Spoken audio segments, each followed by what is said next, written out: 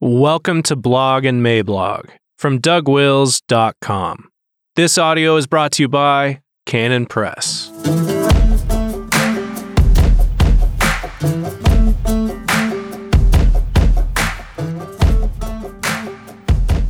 The Empathy Wars, March 17, 2021. Introduction. In a somewhat odd turn of events, a controversy has recently broken out over the relative merits of sympathy and empathy. But if you drill down into the discussion, you will quickly discover that it is not necessarily a fracas over a bunch of nothing, but rather that some significant issues really are at stake. Or, depending on the definitions you're using, some really significant issues could be at stake. At the same time, I think we all have to grant that having a hot controversy over something like this is kind of funny. I mean, look at us Christians colliding over whether empathy is a sin or whether sympathy is, with hardy blasphemers maintaining whatever the contrary position might be.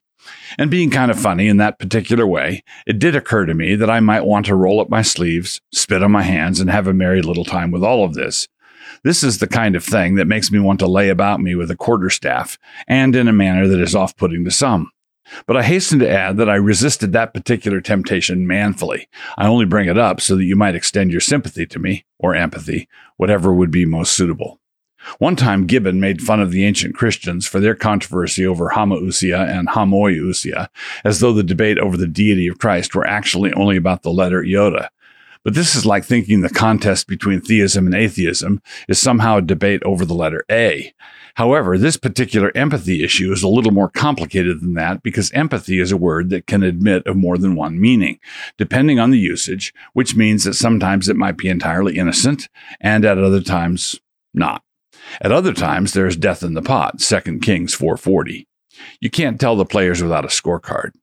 So I think this particular controversial rotation started with the first episode of Man Rampant, where Joe Rigney and I discussed why we believed that sympathy was a Christian virtue and why we considered empathy to be problematic.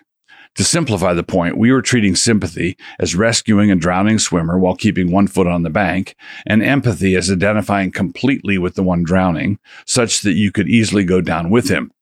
The sin of empathy, as we defined it, was the sin of entering into someone else's experience totally, without keeping a firm grasp on objective truth at the same time. Weeping with those who weep is not only lawful, but it is unlawful not to, Romans 12:15. Having said that, we don't want to be found weeping for Tammuz, Ezekiel 8:14, even if the women at the temple gate maintain that it represents their truth, their felt reality. The relevant episode of Man Rampant can be found on the Canon app, but the trailer for it is below. For those who want to get up to speed, Joe has also written on the subject, here and here, and over here you can find a Twitter thread that might help a bit. And on a somewhat related front, just the other day, James White tweeted on the subject and got the kind of blowback one usually gets for throwing a dead cat at a high priestess at the head of a solemn funeral procession.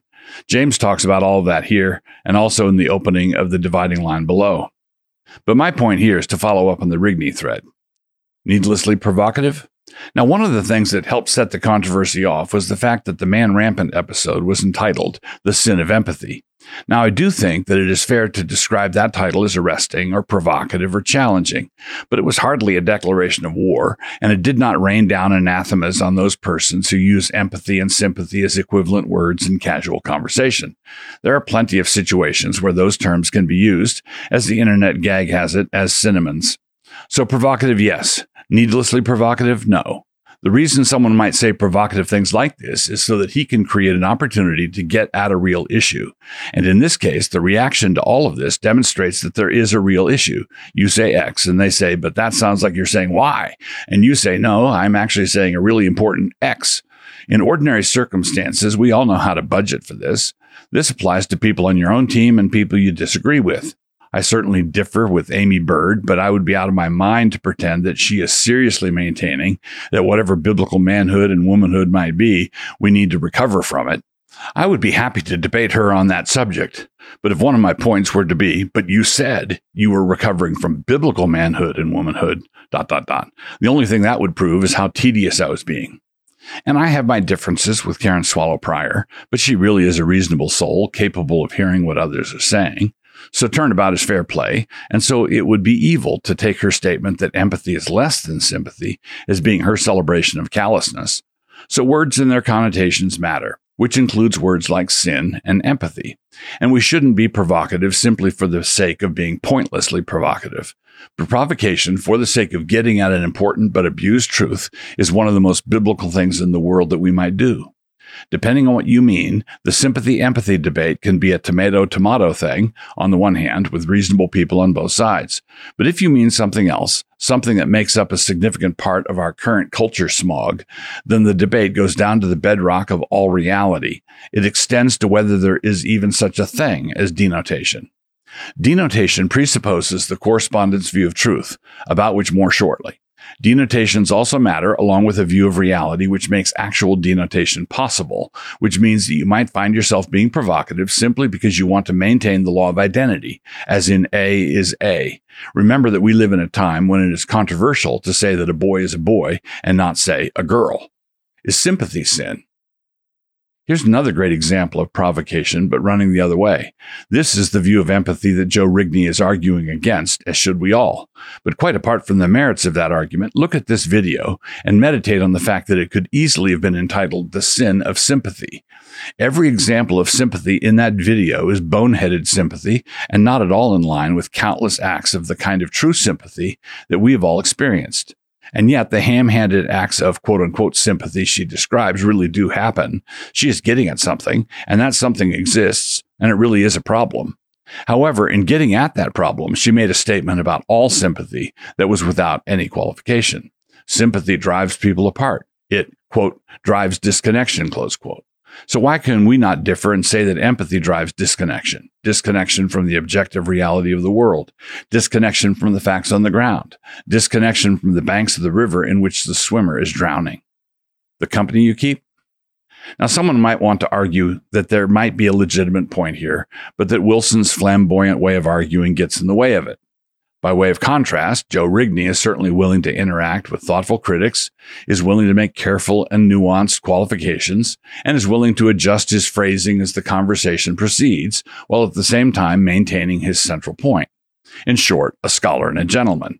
Not at all like, I blush to say it, that saloon brawler from Idaho. This would not be Nancy's evaluation of my contributions because she knows that I am a regular ba-lamb. But some on the internet have been known from time to take umbrage at things I've written. Some have taken so much umbrage that we hardly have any of it left around here and have nothing left to fertilize our raspberry garden with. Suffice it to say that Joe's rhetorical style is very different from mine. As far as I can see, we completely agree on the substantive issues involved in all of this empathy business, but his rhetorical approach does differ from mine. I freely acknowledge it. So would Joe freely acknowledge it. Everybody in the know thinks this, and many a time I've been exhorted by various responsible parties to adopt something more like the demeanor and approach of good people like Joe. Now, some might chide Joe because, even though he was being most reasonable, he was sitting on the same stage with the likes of me. And everybody should understand by this point how unacceptable that is. Goes without saying, right? Except that Joe's from Minneapolis, where I've spoken for DG a number of times and written for them and all that jazz. Ahimelech had a very strong argument for Saul, 1 Samuel 22:14, but by that point of the proceedings, nobody was listening. By the way, I have a very different rhetorical approach from John Piper, too, but that doesn't keep me from loving him.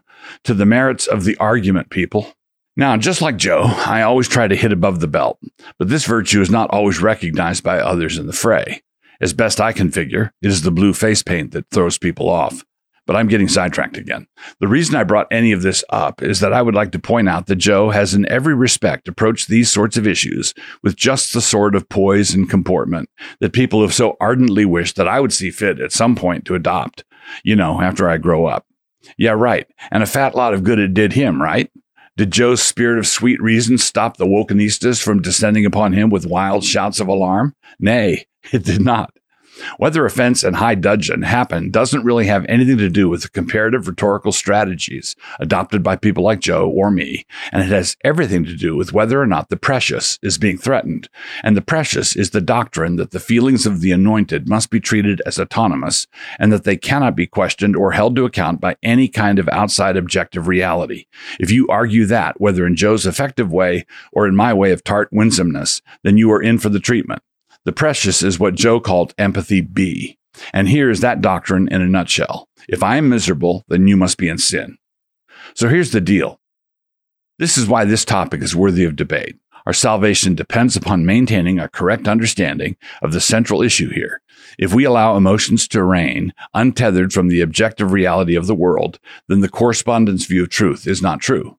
This is what makes it possible for me to have my truth and you to have your truth and Meghan Markle to have hers. By the time we are done, the only thing we have in our hands anymore is a few tatters of truth, a few remnants, a few faint memories. But if the correspondence view of truth is not true, then there need not be any correspondence between the robust statement of our faith community that Jesus rose from the dead and what actually happened outside Jerusalem 2,000 years ago. And if that is the case, we are all still in our sins. Many years ago, I had my first encounter with this kind of thinking. I was meeting with another counselor who was counseling someone who was making false accusations against somebody else. The problem was that her accusations didn't add up. But instead of seeking to establish the actual truth of what she was saying, the counselor simply resorted to saying, "But this is her truth." Fine, but what is the truth? This is why Scripture requires us not to receive an accusation against an elder apart from 2 or 3 witnesses. Quote, "Against an elder receive not an accusation, but before 2 or 3 witnesses. Them that sin rebuke before all, that others also may fear." 1 Timothy 5:19 and 20. According to Scripture, all such claims must be measured against the standards of justice. But for those who are exalting the primacy of feelings, with which we must empathize, they must be measured against the standards of social justice. And what this translates to ultimately is simple power. Justice becomes whatever you and your partisan faction can get away with. This deadly process begins by empathizing with people without any obligation to find out whether their claims are objectively accurate or true. This leads to emotional tyranny, which in its turn leads to actual tyranny. It sounds good to say that we are to believe all victims or believe all women, but this is simply untenable. Nobody means that. Everyone has a selection mechanism for knowing which accusations to process and which ones to reject. That selection mechanism will either be the processes of biblical justice or it will be raw partisan politics. Do you doubt what I say? Do you remember that the current occupant of the office of vice president said that she believed the current occupant of the office of president was guilty of sexual assault against Tara Reade? That she thinks she is working for a rapist? Suppose someone has accused some powerful figure of serious sexual misconduct. No matter who we are, we must process the accusation. We will either do it on the basis of whether the claims can be objectively verified, or we will do it on the basis of whether the claims are being made against Brett Kavanaugh or Andrew Cuomo. So if we are actually debating empathy B, and we are, then our ultimate choice is between courts or mobs, facts or feelings, justice or injustice, salvation or damnation. It is a debate of great moment. These things really do matter. Last word. I began with the observation that this debate was an odd one. It is particularly odd when it comes to the debate among Christians, given how the life of our Lord Jesus is described for us in Scripture. Quote, "For we do not have a high priest who cannot sympathize with our weaknesses, but was in all points tempted as we are, yet without sin." Hebrews 4:15. The word translated by the NKJV here as sympathize is, as it turns out, the Greek word sympathesai. I think it is more than sufficient, and if it isn't, it ought to be.